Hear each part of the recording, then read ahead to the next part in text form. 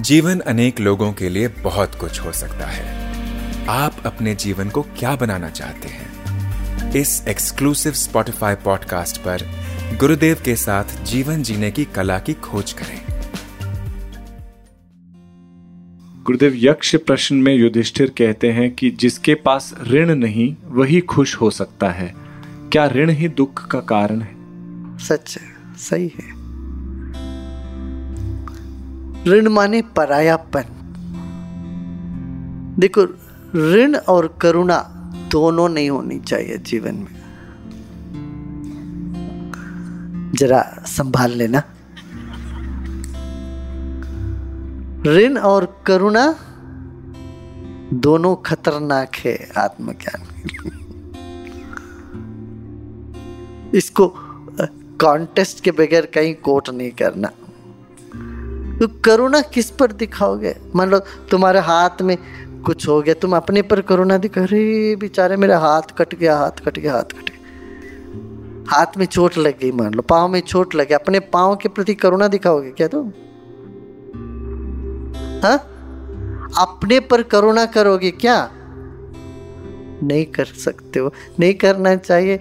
जब अपने शरीर पर करुणा नहीं करते, दूसरों को अपना नहीं मानते हो।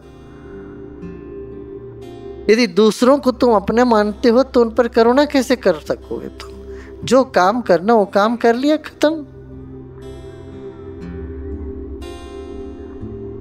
करुणा शब्द भी अज्ञान के साथ जुड़ा हुआ है। हाँ, वो एक स्तर की बात है, समझ रहे ना? इसी तरह से ऋण भी, ऋण समझते हो जब उनको पराया समझते हो। अपनों से ऋण कैसे हो सकता है?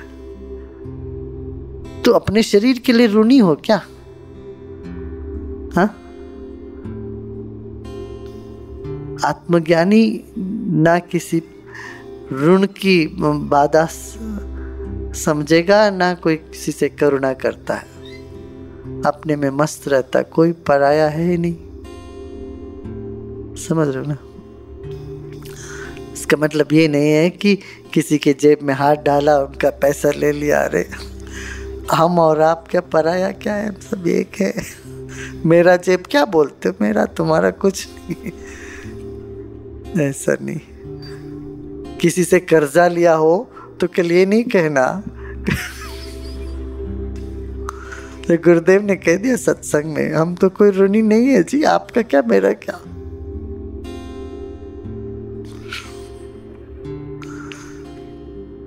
ज्ञान का दुरुपयोग नहीं करना चाहिए। आशा है आपको ये एपिसोड पसंद आया होगा। रेगुलर अपडेट प्राप्त करने के लिए स्पॉटिफाई पर आर्ट ऑफ लिविंग गुरुदेव के साथ को फॉलो करें।